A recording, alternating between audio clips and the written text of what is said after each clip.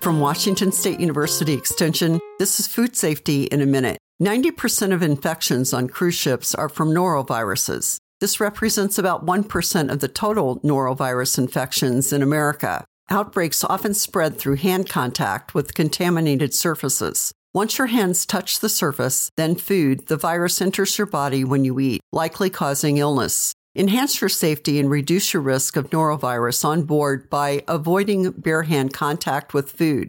Use utensils or a napkin to pick up food as you eat. Make choices at the buffet, then wash your hands prior to eating. Serving utensils are touched by hundreds of passengers. When entering your cabin, wash your hands thoroughly to prevent surface contamination in your room. Please note, hand sanitizers are not effective against norovirus. Thanks for listening. I'm Susie Craig.